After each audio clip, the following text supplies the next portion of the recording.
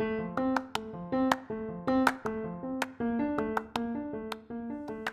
and welcome to The Inner Work, the podcast with me, Steve Barker. Let's explore and unpack the inner workings of our subconscious and conscious minds, where we will dive deep into our inner world, where we will create space by giving ourselves permission to press the pause button on life. Let's share this journey together as we discover what makes us tick, seeking out new perspective, insights and strategies that will make our lives easier and our relationships even more meaningful and fulfilling. Join me now as we journey through the amazing world of human behaviour. Let's bring some curiosity, wonderment and a massive dose of fun and unlock our hidden potential through exploring this inner work.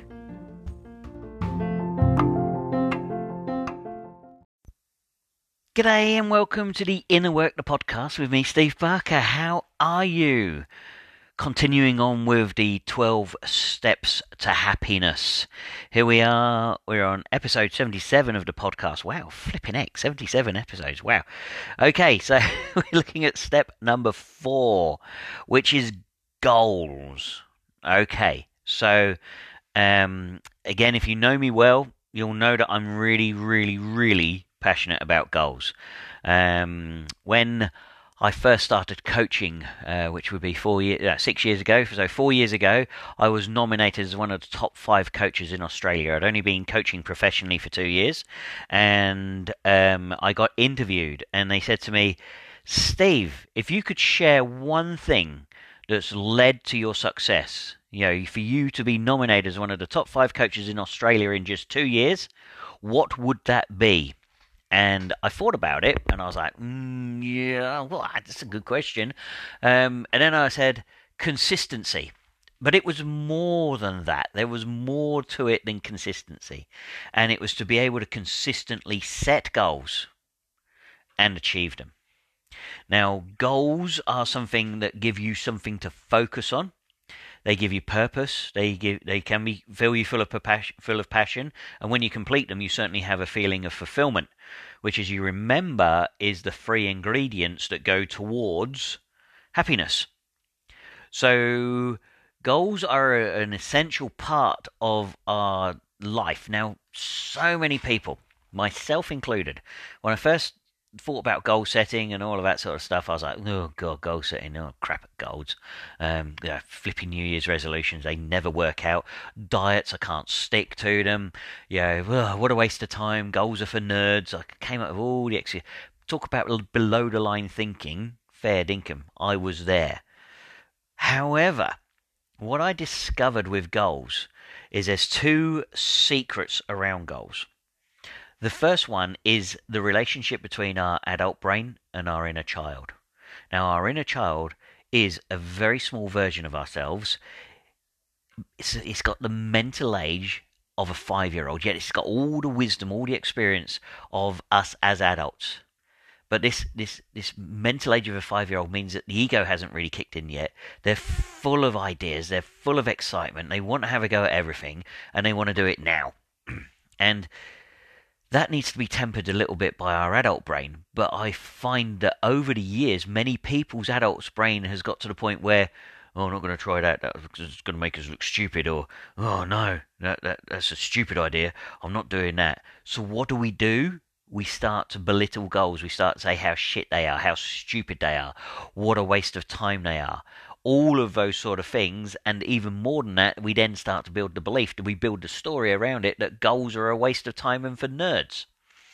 So, if we can develop the relationship and build the trust between our adult brain and our inner child, then we can start to be on our way. Now, one of the other things about the secrets to goals is so many people say you've got to get out of your comfort zone to be able to grow and develop. And yes, that is very, very true. However, if you go screaming out of your comfort zone, charging after a huge, massive goal, then it's scary. It's scary outside your comfort zone. And if you trip up and hurt yourself, which invariably you do, that's where it becomes painful, and we learn the lesson not to do it again. It's a little bit, how do you know not to touch something that's hot? Well, you have to learn the lesson. You have to touch it and go, shit, ow, far out, that hurt. Yeah? Are you going to do it again? No.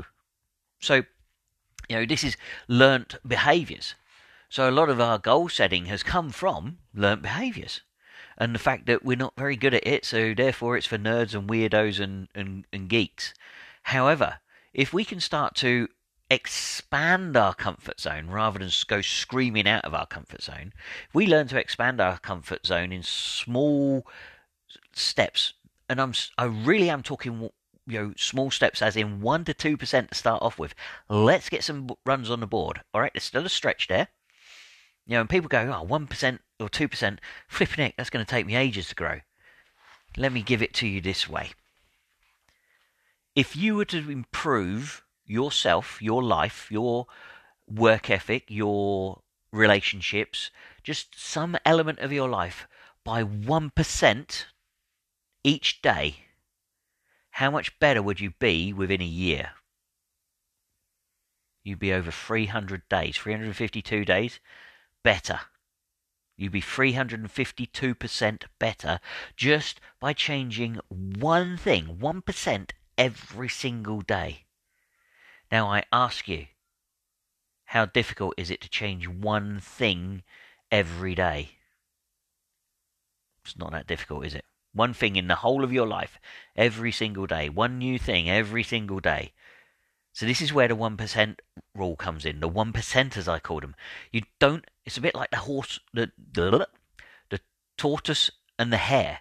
You don't have to go charging off and set huge, wang-dangly, pang-dangery, poopery goals just because you think it's going to impress everybody. Let's get some runs on the board. Let's build that relationship between our inner child and our adult brain. So these are two essential ingredients to goal setting, because when we set goals, they benefit us in so many different ways. It gives us purpose, it gives us direction, helps us grow our self-worth, our belief in ourselves, our confidence, because we start to knock over the goals. If we start to knock over the goals, we've got the evidence, we start to go, ooh, cool, I can do this. What else can I do? So you start to be able to live life on your own terms because you're now driving the bus. You're working out where you want to go.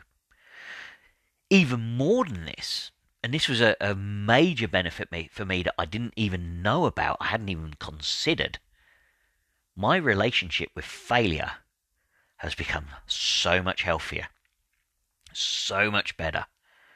I now see failure as excitement. I see failure as an opportunity to learn. I often go, ooh, that didn't go so well. Great, excellent. I'm just about to learn something. What is it? What's this failure going to teach me? Because this is how we learn. We learn through our failures. We learn through our mistakes. Let's go back to a small child learning how to walk. How often do you hear adults turning around and going, oh, little Johnny, you're rubbish at walking. Look, little man, you can't even stand up. Let alone take a step. Stick with crawling, mate. You're shit at walking. Yeah, just don't do it. You're crap. How many times have we ever heard an adult say that? Never. How many adults do we know that are still crawling around because they couldn't learn how to walk? None. So failure is a good thing because they learned how to walk from it. Yeah, every time they stood up, they were failing to walk, but they were getting better. They were growing the muscles in their legs. They were working out what balance is. Then eventually they were able to put one foot in front of the other and put it all together and be able to start to walk. Woohoo! Yeah, next thing came running.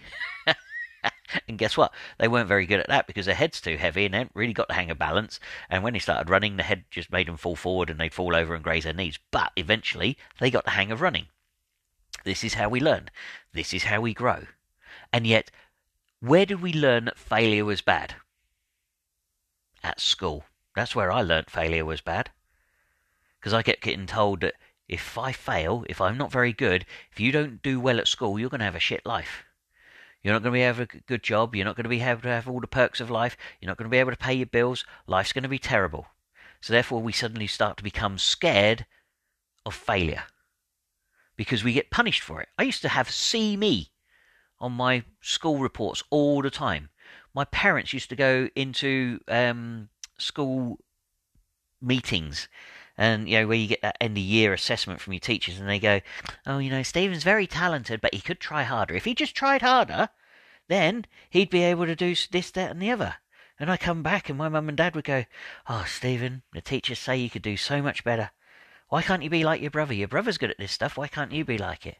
And all of a sudden, failure becomes something that you become shameful of. So not only does failure become bad, it becomes shameful. And therefore you really then start to only play the small game because you only do the things that you're good at. I only used to play football with my dad. I used to play in goal because I knew I was crap at football. I hated running around. I couldn't kick the ball straight. I kept letting everybody else down. At least if I was in goal, there was not too much I could do wrong. All I had to do was throw myself in front of the ball and hopefully save it. I wasn't very good at that either. All right? But this is it. This is how I saw failure. But goal setting has helped me prove that failure actually helps me get better. Because when I dissect my goals, when I work out why I didn't achieve my goal, then the learning takes place. And I'm like, cool, now I know a way not to do it. I could try another way. I could try something different. And eventually I get to my goal, just like the little kid learning how to walk. So, goal setting can help you in so many different ways. You can either amble through life, with no purpose, no direction, no passion. You're basically going for a ride on somebody else's bus. Yeah, you might jump on their goals, but you're not going to create any of your own. So you're riding somebody else's bus. Where do you think that bus is going to take you? It's going to take you wherever they want to go. So start to come up with your own goals. They don't have to be huge. They don't have to be massive. Just start thinking, how can I improve? How can I get better at something? It might be, and I come back to, step number 1, personal development. How could I get better at reading? How could I get better at studying? How could I get better at understanding myself? How could I get better at money? How could I get better at fitness? How could I get better at wealth? How could I get better at health? There's a whole myriad of different things that we could start to set goals around. Now, if you're interested, I run a goal-setting workshop, so I'm more than happy to discuss that with you. But I would recommend, if you are serious about having a fulfilling, passionate, purposeful life, you find goals that you can focus on and you start to move toward them. And you take baby steps. Remember the 1%ers? We want our comfort zone to expand. We don't want to get outside it and scream off into the distance, trip over, and then come screaming back into it. We want our comfort zone to expand. And what I'm talking about is small steps. Remember, I challenge you. Find one thing from yesterday that you can improve on, that you can implement today. One thing. And that is your 1%. Implement it today. Did it go better? Yes or no? If it did, fantastic. Keep doing it. If it didn't, that's all right. Find another thing tomorrow that you can do better. Try that. Does that work? Yes. Great. Now you can move forward. That's what goal setting is. It's not difficult. It's not complex. You don't have to make it hard. Goal setting should be easy. Goal setting should be fun. And goal setting, above all, should be achievable with a stretch. So, look, I could talk about goals all day. I'm really, really passionate about this, but I'm also mindful that I try to keep these podcasts to between 10 and 20 minutes, because otherwise people just go, oh, God, they're too long, can't listen to them. So, step number 4 of the 12 steps to happiness is goals. Get out there, start setting them. Start keeping track of them. And even better, when you fail, lean into it and work out why. And don't just say, because it was a shit week. Yeah? Truly, go and find the answer. The answer is there. You just need to dig for it. All right. So I'm going to leave that one with you. I hope it serves you well. My name's Steve. Wherever you are in the world, whatever you're up to, we're going to continue the 12 steps in our next podcast, and we're going to start to explore time. All right. I'll speak to you soon. Take care. Toodaloo.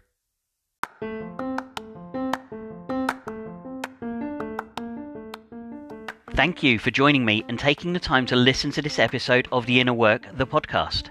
I trust you found this enjoyable, interesting, and thought-provoking. The next step is to bring your conscious awareness to this new perspective and way of thinking, and then apply it to your day-to-day life. As you listen to more Inner Work podcasts and apply them, you will notice subtle yet powerful things changing in your life. If you're already noticing this, I would really encourage you to share these podcasts with your friends and family so that they too may start the journey of the inner work. Please subscribe to these podcasts so that you don't miss out on the next episodes. And whatever platform you're listening to them on, please either leave a review or pop onto my Facebook page, I Am Enough Coaching, and share your experiences. Until the next episode, wherever you are in the world, take care and keep doing the inner work. Toodaloo.